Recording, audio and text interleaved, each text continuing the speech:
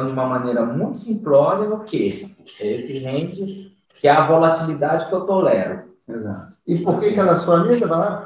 Ela é minha amiga, ela é minha amiga por uma questão simples. Eu vou saber isso.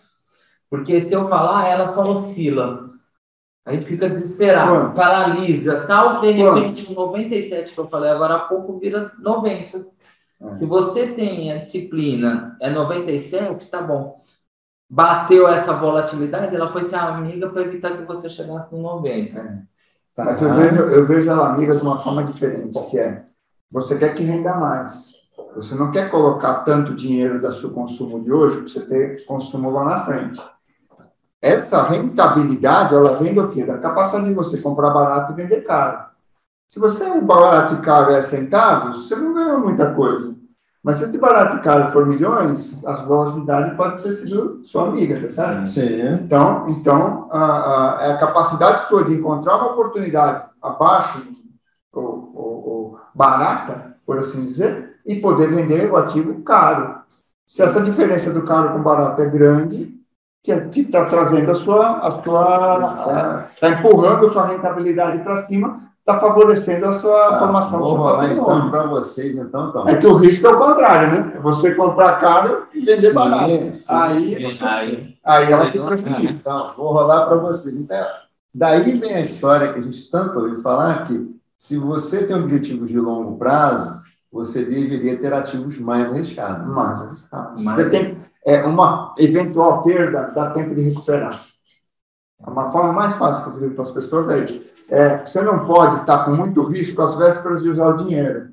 Você tem que diminuir o seu risco desde que você vai chegando no seu objetivo. Por quê? Se você tiver uma perda grande às vésperas, não dá tempo de recuperar. E isso pouca gente faz. Às vezes pega cliente e tal, às vésperas de se aposentar, mas isso é um perfil agressivo, arrojado, eu estou com todo o meu dinheiro em bolsa. Amigo, mas você vai se aposentar. Você tem que diminuir seu risco. E o cara, não. E aí o cara vê uma crise que nem veio, né, agora da pandemia, a bolsa caiu, despencou, fala assim, e aí, como é que você vai recuperar agora? Que valor que você vai tirar na sua aposentadoria?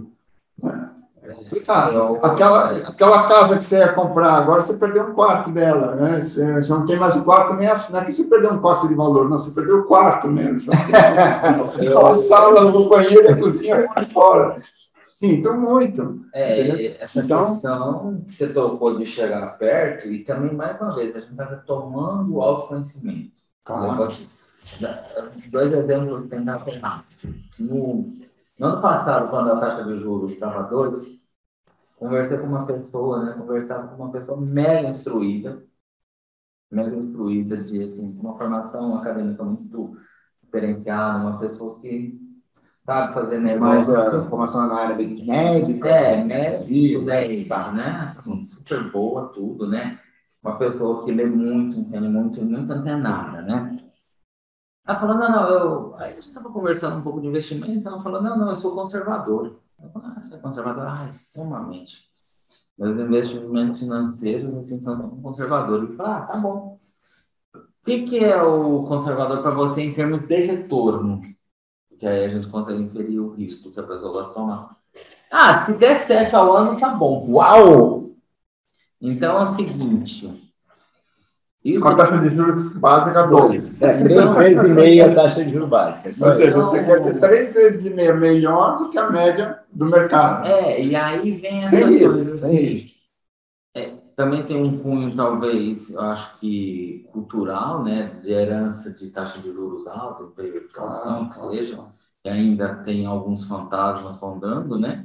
Mas 7, 6, com taxa de juros 2, então a gente está falando hoje com 10, é o viés da ancoragem, a pessoa ancora no número, põe aquilo na cabeça e acha que está tudo bem. Sendo que a ancoragem deveria ser na hora do que vai poupar, quando vai poupar. Exato. A quantidade, não a expectativa de retorno. E o outro caso, que aí é o começo do papo que a gente teve aqui, foi o seguinte.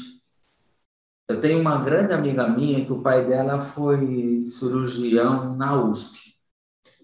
Aí ele fez mestrado, doutorado lá fora, tudo.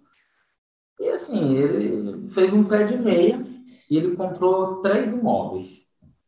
E dos imóveis, além da aposentadoria da USP, ele retirava o aluguel para poder fazer as coisas dele, já estava tranquilo. Tudo Fez a isso. aposentadoria dele comprando os imóveis. Também, uma forma legal. Ou seja, a renda da aposentadoria mais 3 imóveis. Isso. A mulher também tinha aposentadoria. Só não pode achar que não tem risco, mas essa é outra história. Não, achava, sabia, mas tudo tranquilo.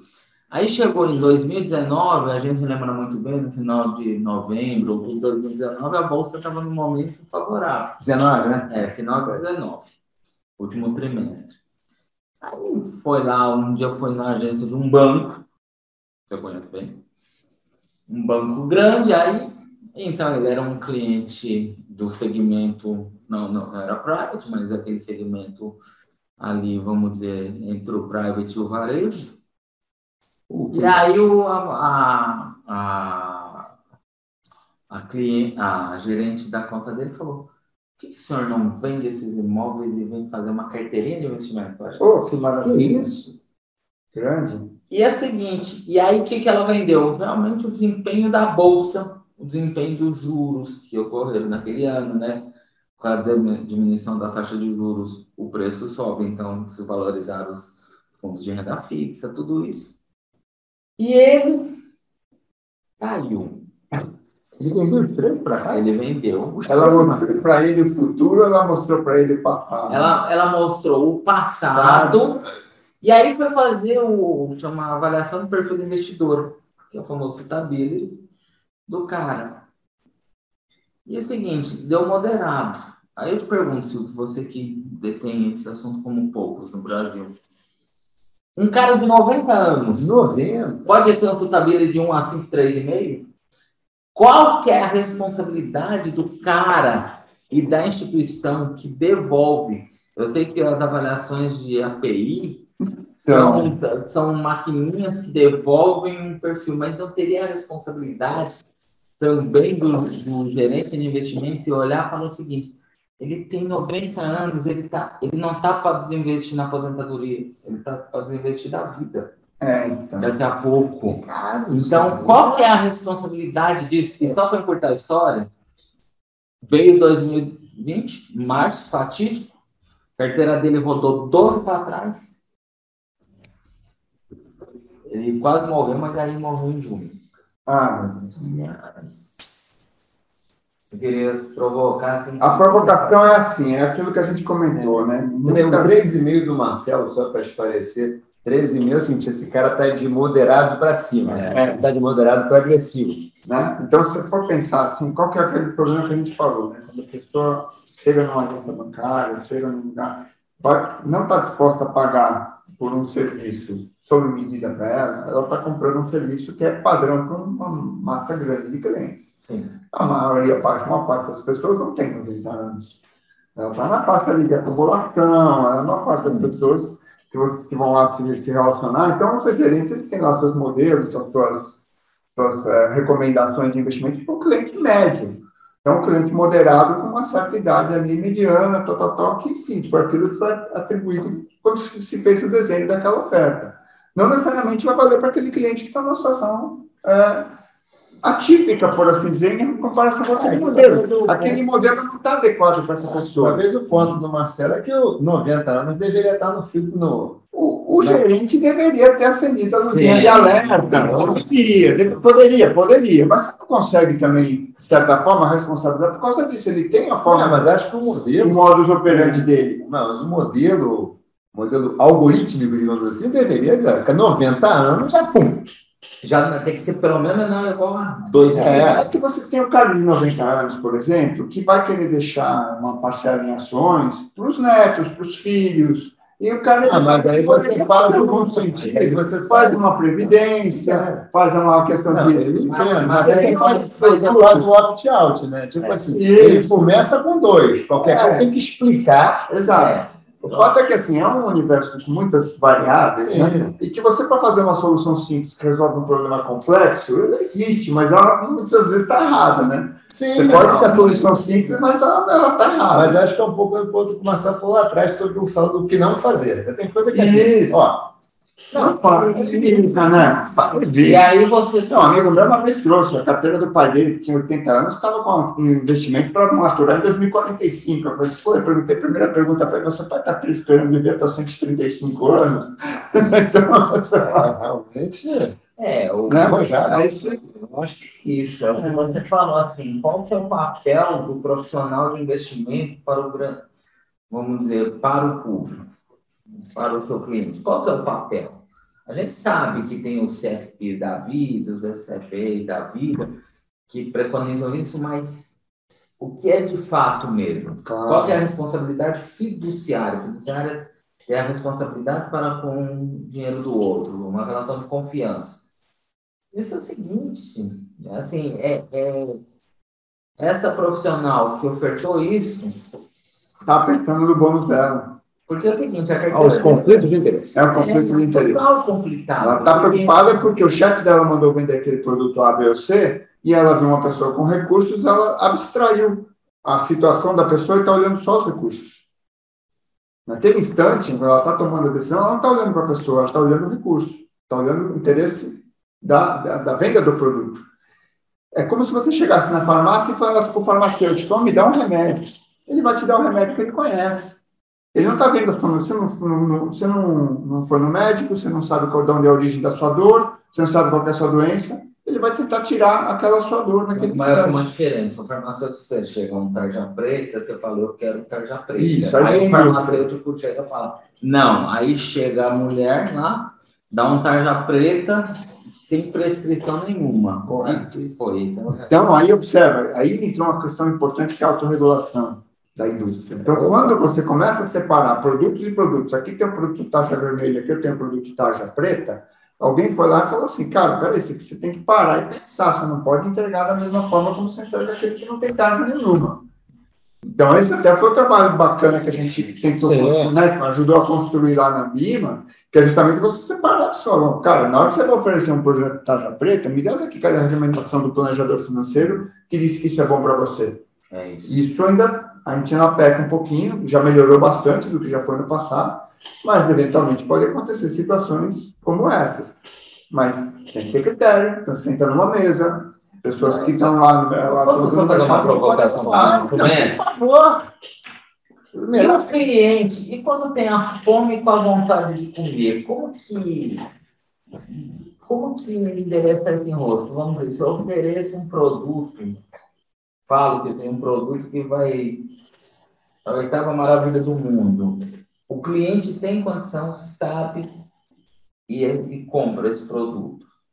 Ele sabe, ele entende. Ele entende. E aí, dá a fome com a vontade de comer? E aí, se dá uma cagada, como faz? Cagada em espanhol. Então, vamos lá. O cliente tomou uma decisão consciente de uma coisa que lhe deu problema. A responsabilidade é do cliente. Aí não tem muito como você querer delegar para o terceiro uma situação que ele sabe dos riscos, assumir os riscos, perder dinheiro, vou para casa. Mas ele tem que assumir, né? Tem uma informação estável, se der diferente, eu assumo tem que entender, enfim, aí e já teve até situações de processo jurídico, que foi dado ganho de causa para o banco, dizendo, cara, você sabia dos riscos, não me lembro agora. A gente estava falando aqui bastante, a gente falou bastante do investidor, a gente falou um pouco do processo de investimento, né? Risco, retorno, objetivo de vida, objetivo de investimento e tal. Estamos falando aqui da venda também. E a gente, isso é um papo que a gente já teve algumas vezes, né? A gente é muito orientado a produto, né? No Brasil, não sei se no mundo, mas no Brasil... A gente não é como um todo. Olha, boa profissionalmente. Produto. Só fala do produto. Então, produto tá legal, é importante, óbvio.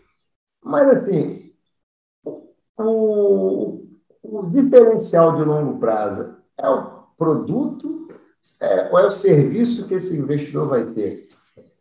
Os produtos tendem a ser mais comoditizados ou não? Porque, assim, no fim das contas, fica uma coisa que a gente sempre fala. Às vezes é um monte de conta, não sei o quê, mas se você pegar em cima de um montante XPTO, estamos falando de R$2. É um problema difícil. Eu já trabalhei muito tempo nesse negócio de análise de performance. Se você dizer assim, que um produto tem um desempenho substancialmente superior, que isso é replicável, que isso é recorrente, é muito difícil. É muito difícil. Replicável, recorrente, quer dizer assim, de ano após ano, Ano após ano, são poucas situações, e é muito difícil, mais do que isso, você saber quem que é o gestor que de hoje para frente vai ser o melhor. Eu consigo te separar quem de hoje para trás performou bem. caso ali do senhor de 90 anos. Então, o cara teve uma carteira que foi muito boa, rendeu super bem, eu sei o passado. O que é o que vai ser o bom de hoje para frente?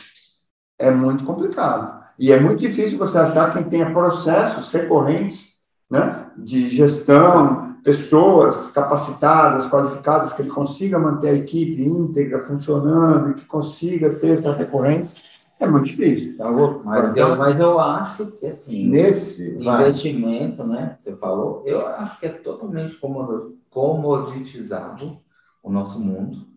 Porque, assim, qual é a diferença num fundo de renda fixa do Itaú para o Santander? Mais ou menos o mesmo marginal. Assim, não. Quem grande 10%, a diferença vai ser 1,5%. Vamos pensar para o grande público, não vamos falar para o private ou para quem navega desse mundo, milita nesse mundo feito nosso, mas um fundo de 1% ADM aqui é quase a mesma coisa. Então, o produto realmente é commodity. E eu acho que com o advento das plataformas, não, com o incremento, o robustecimento das plataformas, o serviço também virou commodity. Virou commodity. Porque é o seguinte, se você entrar, por exemplo, numa plataforma XPTO, se tem até 50 mil reais, você vai receber um relatório por mês. O que diferencia o relatório do Hudson, do Marcelo e do Silvio? Só o título, porque a sugestão de investimento, dado o mesmo perfil, é a mesma coisa. O algoritmo só muda o nome. Quem tem entre 50 e 300 mil vai receber a ligação do cara. Uma vezinha por mês. Uma vezinha por mês, ou uma recomendação diferente. E isso daí, assim, é o que você falou, não... É massificado. Não é massificado. Então, não adianta. O serviço para... Tirando o cliente private mesmo, é massificado. Não, temos serviço. Temos. Mas o serviço é massificado. Então, não é como ser individualizado também. Não nos iludamos, mas é isso. Sim, não, a primeira etapa era isso, é oferecer uma gama maior de produtos. Sim. Então, tem que ter muitos gestores, tem que ter muitas casas aí oferecendo, se abrir a arquitetura de distribuição, foi uma grande barreira, porque antigamente os bancos ofereciam só produto da própria casa, tudo mais. Então, você abrir a gama de produtos disponíveis, ok. Fazer a recomendação de quanto colocar de cada produto, hoje está nesse nível que você falou, massificado. Tá certo? Por quê? Porque é muito complicado você fazer 1 milhão de carteiras sob medida, né, para cada pessoa e tudo mais. Você não tem sistema, você não tem automação nesse nível. Né? Então, eu acho que talvez seja a próxima evolução, né, daqui para frente. É conseguir chegar nesse nível de planejamento em que o próprio investidor define seus objetivos e você tenha sistemas para sugerir, passar uma coisa mais ajustada. De algum jeito, fazer pequenos ajustes em cima dessa recomendação feita pelos estrategistas, feita pelo grande banco, consiga fazer pequenas adaptações em cima da sua carteira recomendada, sob medida para a sua necessidade. Eu tive um exemplo com uma amiga, que ela é médica e tal, então pediu para eu dar uma ajuda para ela, planejar tal, ela estava com dívidas, tinha um dinheiro em previdência. Aí eu falei para o sujeito, pega uma parte desse dinheiro em previdência, quita a sua dívida, a previdência não rendia o mesmo que é o juro que ela pagava. Isso é sempre uma dica, né? Esse negócio de, cara, tem investimento com dívida, em geral, quita a dívida. Em geral, quita a dívida. E aí, então, ela quitou as dívidas, conseguiu fazer sobrar dinheiro, repôs a previdência, vamos investir. Aí eu sentei com ela, qual é o seu objetivo, você pretende fazer alguma coisa no exterior? Não. Olha, pensando em viajar com as crianças para a Disney, né? Aí ela falou, então compra um fundo cambial, porque você tem a questão do câmbio, né? Para você já fazendo uma poupança em dólar, você vai gastar dólar, né? Ela foi entrar no bom sistema do banco, a carteira recomendada não era aquele dólar estourava o risco para a categoria dela de suitability, e ela falou assim, agora eu tenho que me responsabilizar, porque eventualmente uma perda O que eu faço agora, né? Porque você acabou entrando num sistema que estava montado para aquela pessoa que quer fazer poupança, que quer fazer seus investimentos em reais. Sim. Mas ela precisava ter uma parcela em dólar. Então, é uma adaptação em cima daquele modelo. O banco não consegue fazer isso pessoa por pessoa. Né? Então, ainda existe uma demanda aí que pode ser interessante em termos de diferenciação de produto, de serviço, de offering, né? Que é fazer isso de forma massificada. Que a pessoa, quando tenta com o cliente lá na ponta, mesmo que não seja o cliente que vá fazer isso por conta própria, porque ninguém tem tempo para fazer isso, mas a pessoa, quando tenta, ela tem uma ideia clara, mais clara, de quais objetivos, onde a pessoa quer chegar, onde ela está, para onde ela quer chegar. Né? E se aquela carteira faz sentido ou não, à luz dessas premissas que estão sendo adotadas. Né? Então, essa talvez seja a próxima. Mas você a próxima fronteira, né? Ela teve uma situação privilegiada que tem um consultor para ela, né? Você foi um consultor para ela. Fui um consultor para ela, é uma amiga próxima, sim, sendo... Mas a gente tem um amigo, né, Hudson, que ele tem uma empresa que faz todas essas coisas baseadas nos problemas, né? Talvez problema.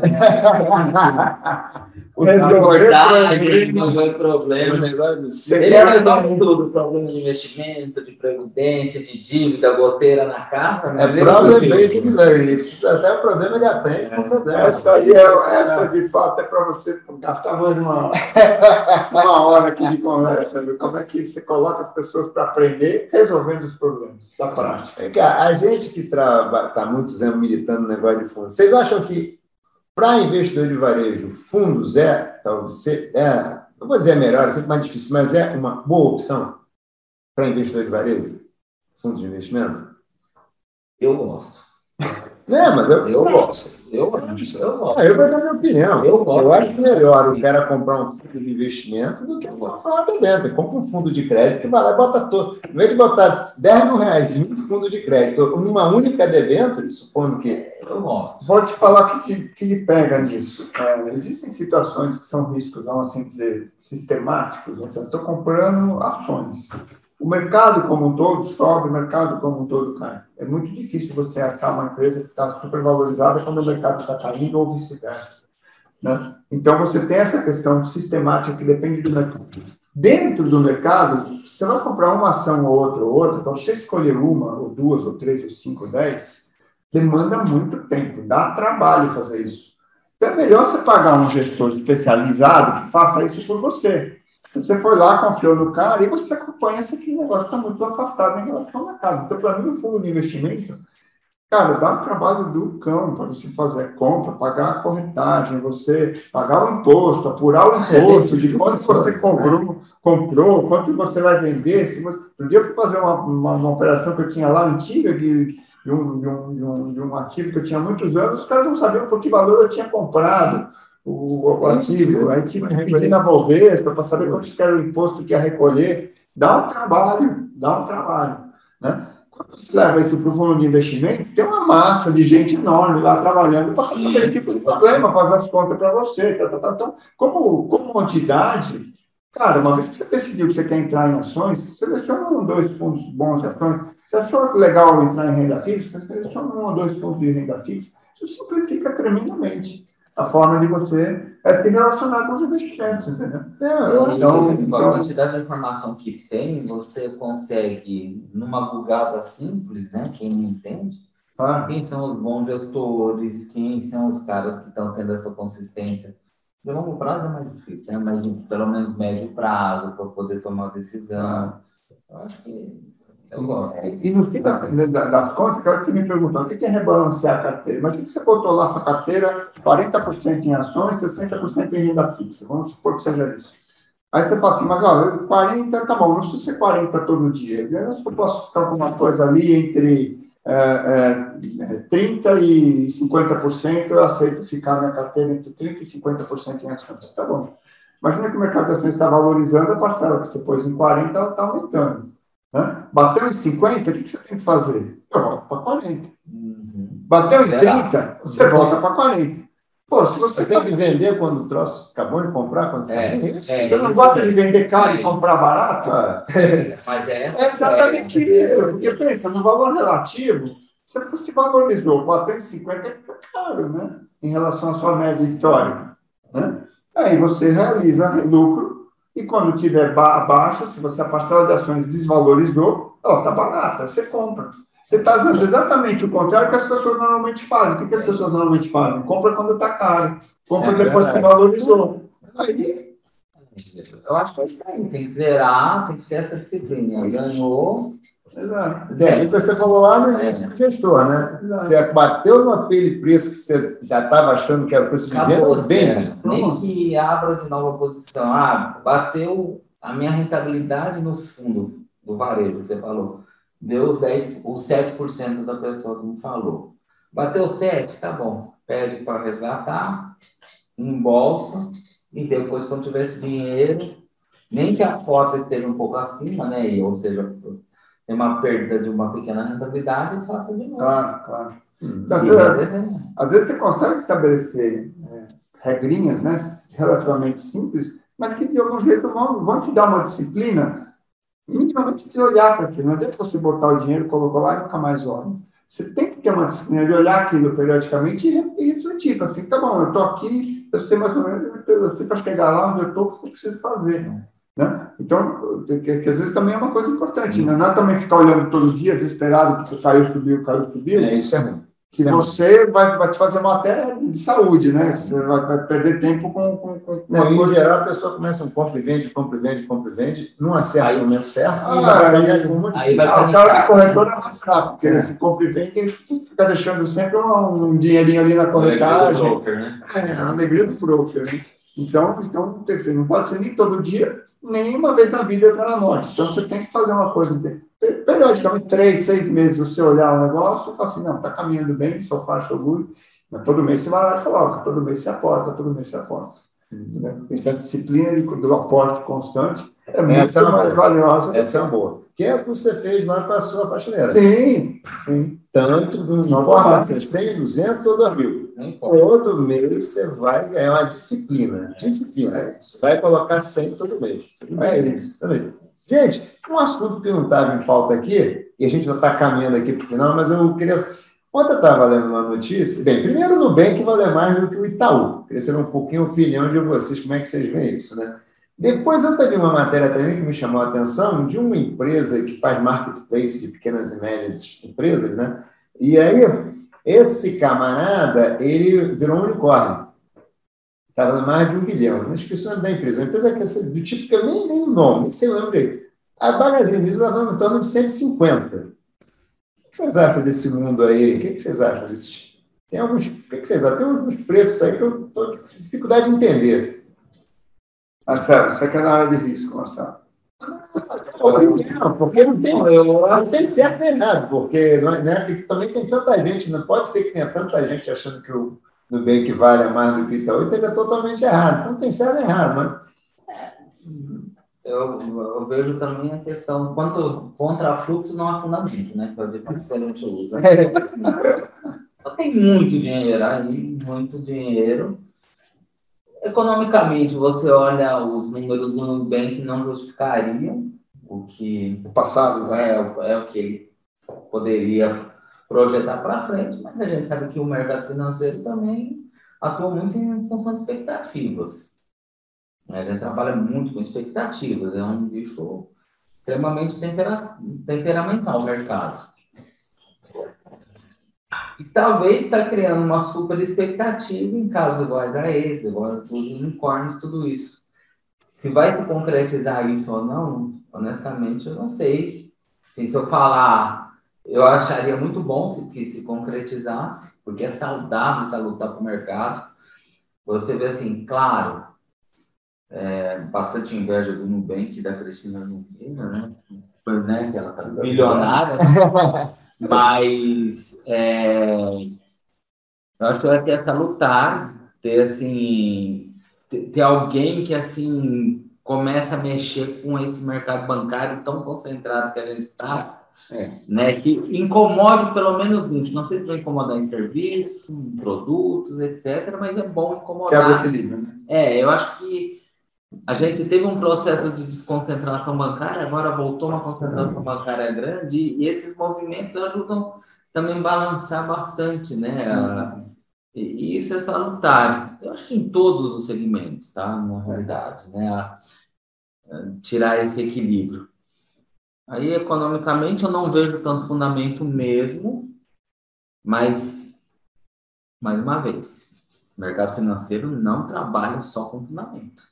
Trabalha com muito fluxo. E aí, não, tendo dinheiro sobrando, de fato, os preços aumentam, né? De um jeito ou de outro, as pessoas têm necessidade de investir, vão colocar, mas a gente comprando, o preço sobe. É isso. O fato é que eu, assim, nos últimos tempos, eu venho investindo em startup e tudo mais, você começa a aprender uma visão de mundo um pouco diferente, né? Que é o valor da disrupção, né? Porque da noite por dia, as coisas que pareciam, a gente está acostumado, né? Se você aumentou 1% por dia, em tantos dias. E até o meu sócio me contou uma história interessante dia desses, né? Sobre o sequenciamento do genoma humano. Que as empresas que estavam fazendo isso tinham passado, sei lá, 7 anos e tinham feito 1% do genoma. Aí ele pensou, pô, se 1% demorou 7 anos, para fazer 100% são 700 anos, as ações despencaram, tal, não sei o quê, bananana. Ninguém, né, falou assim, pô, vou precisar abandonar esse projeto, né? No ano seguinte tinha 92% do genoma sequenciado. Uau! Porque é exponencial. Porque é exponencial, porque o cara tinha avançado um pouquinho, mas tinha feito uma baita estrutura de coisas por trás. Ciência básica, ciência básica é isso, né? Entendeu? Então você fala assim, cara, então é uma coisa que é contra-intuitiva. Então é muito difícil a gente ter uma avaliação simplória, sem olhar direitinho o negócio, quais são as rupturas, e saber se o cara é barato, se vale mais, se vale menos. Certamente eles estão fazendo algo diferente. Não, certamente eles estão fazendo algo diferente. Se isso vai valer mais do que o Itaú ou não vai valer mais do que o Itaú, tem que gastar tempo, recurso. Tem que gastar tempo, tem que gastar recurso, tem que entender o negócio, tem que apostar. Né? Então, é um pouco mais juntando o que vocês dois falaram, o que tem hoje é o seguinte, tem a expectativa de um lado, a disrupção do outro. E ninguém quer ficar fora. E como está com muito dinheiro no mundo, bota um tanto nisso aí. Porque eu estou com expectativa e tenho a disrupção. Né? E tá, realmente, vamos ver, ano que vem vai ser um ano interessante, né? Porque o Banco Central americano já avisou que vai subir taxa de juros. Sim. Vai reduzir o pacote de liquidez. Sim. Aí a gente vai começar a ver o seguinte, né? A famosa história, né? Quando a água baixa, que você vê quem está nadando sem sunga, né? Aí ano que vem a gente vai ver qual é que botou o dinheiro, quem se alavancou para botar, comprar. Selling man, go away. É isso mesmo.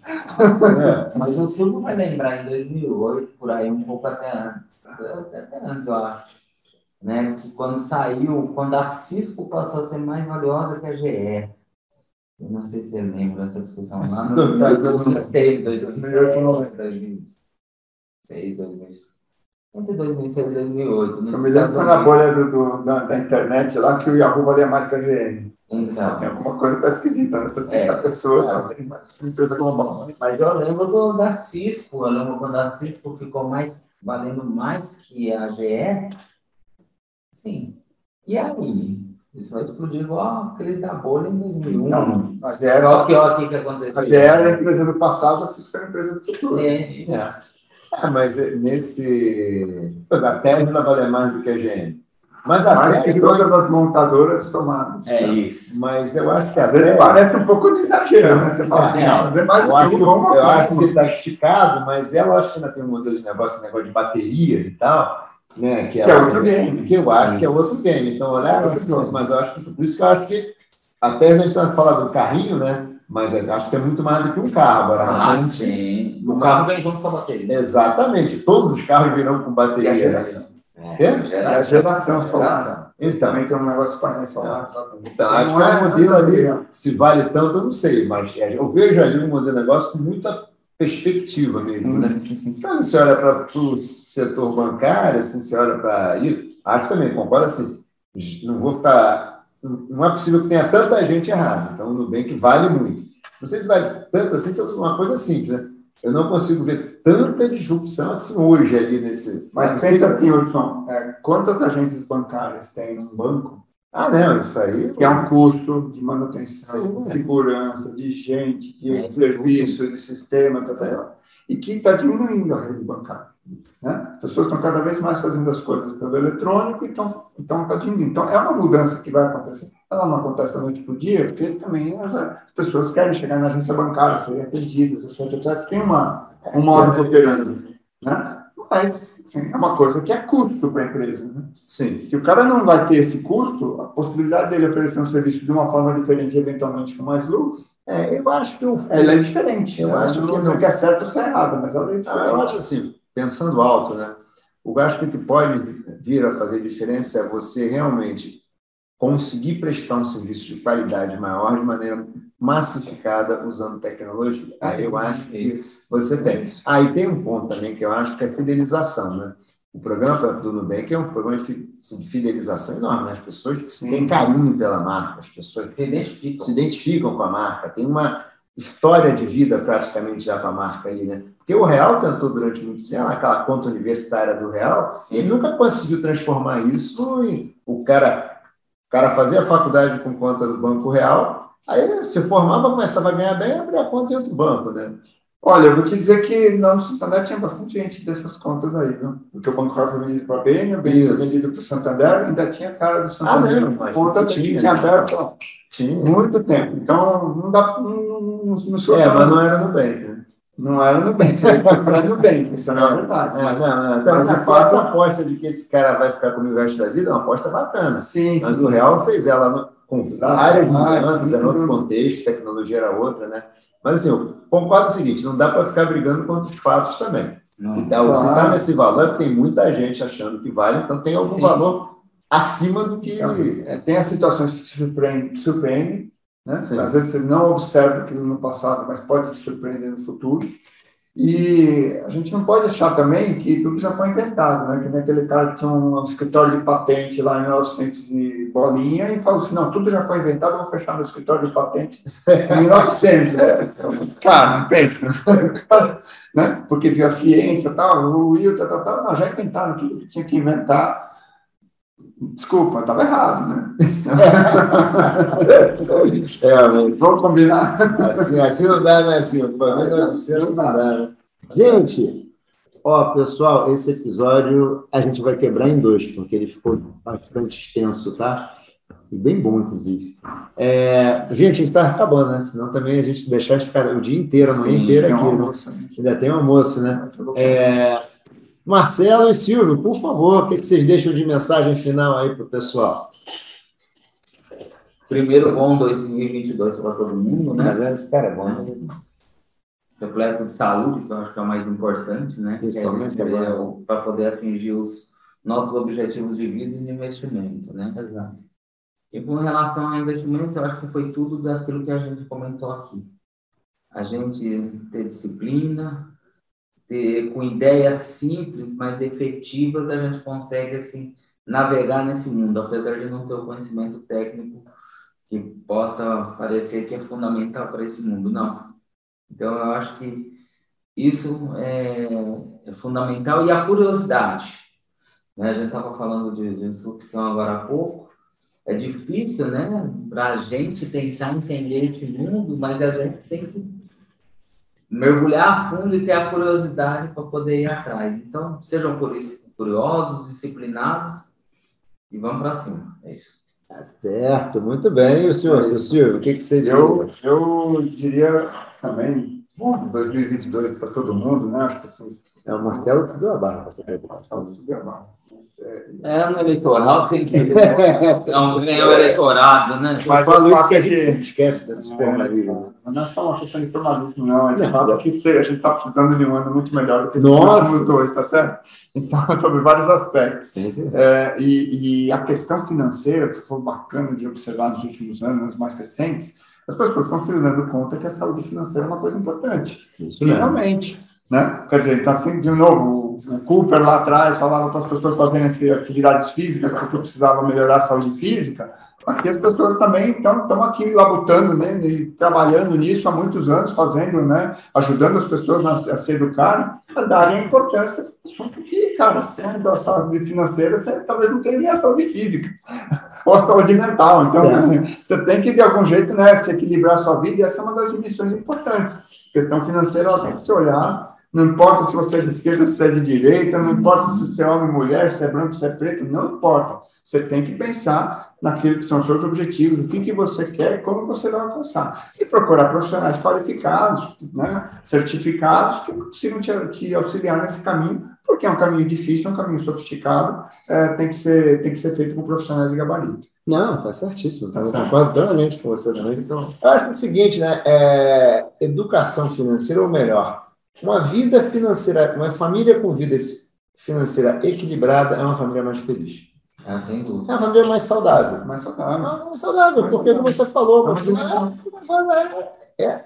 se fosse saúde. Não é fácil, mas precisa. Mas precisa, não é fácil, né? Tem que, tipo, né, Marcelo? Tem que fazer atividade física todo dia, né? Isso, tal, né? Porque o cara emagreceu pra caramba, é disciplina. Então, mas a saúde precisa de cuidado, precisa de alguns sacrifícios. Mas para que isso? Para que você possa ter uma vida em família mais feliz.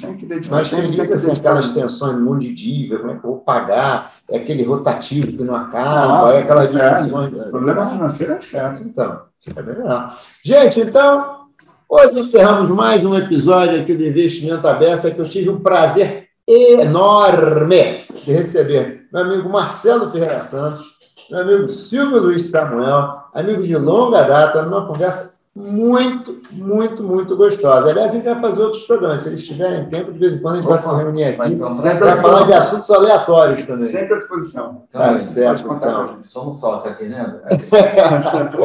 Valeu, gente. Obrigado. Saúde a todos. Bom 2022. Muito bom Natal também. Se já tiver passado, fica aqui também a lembrança. Abraço. Tchau.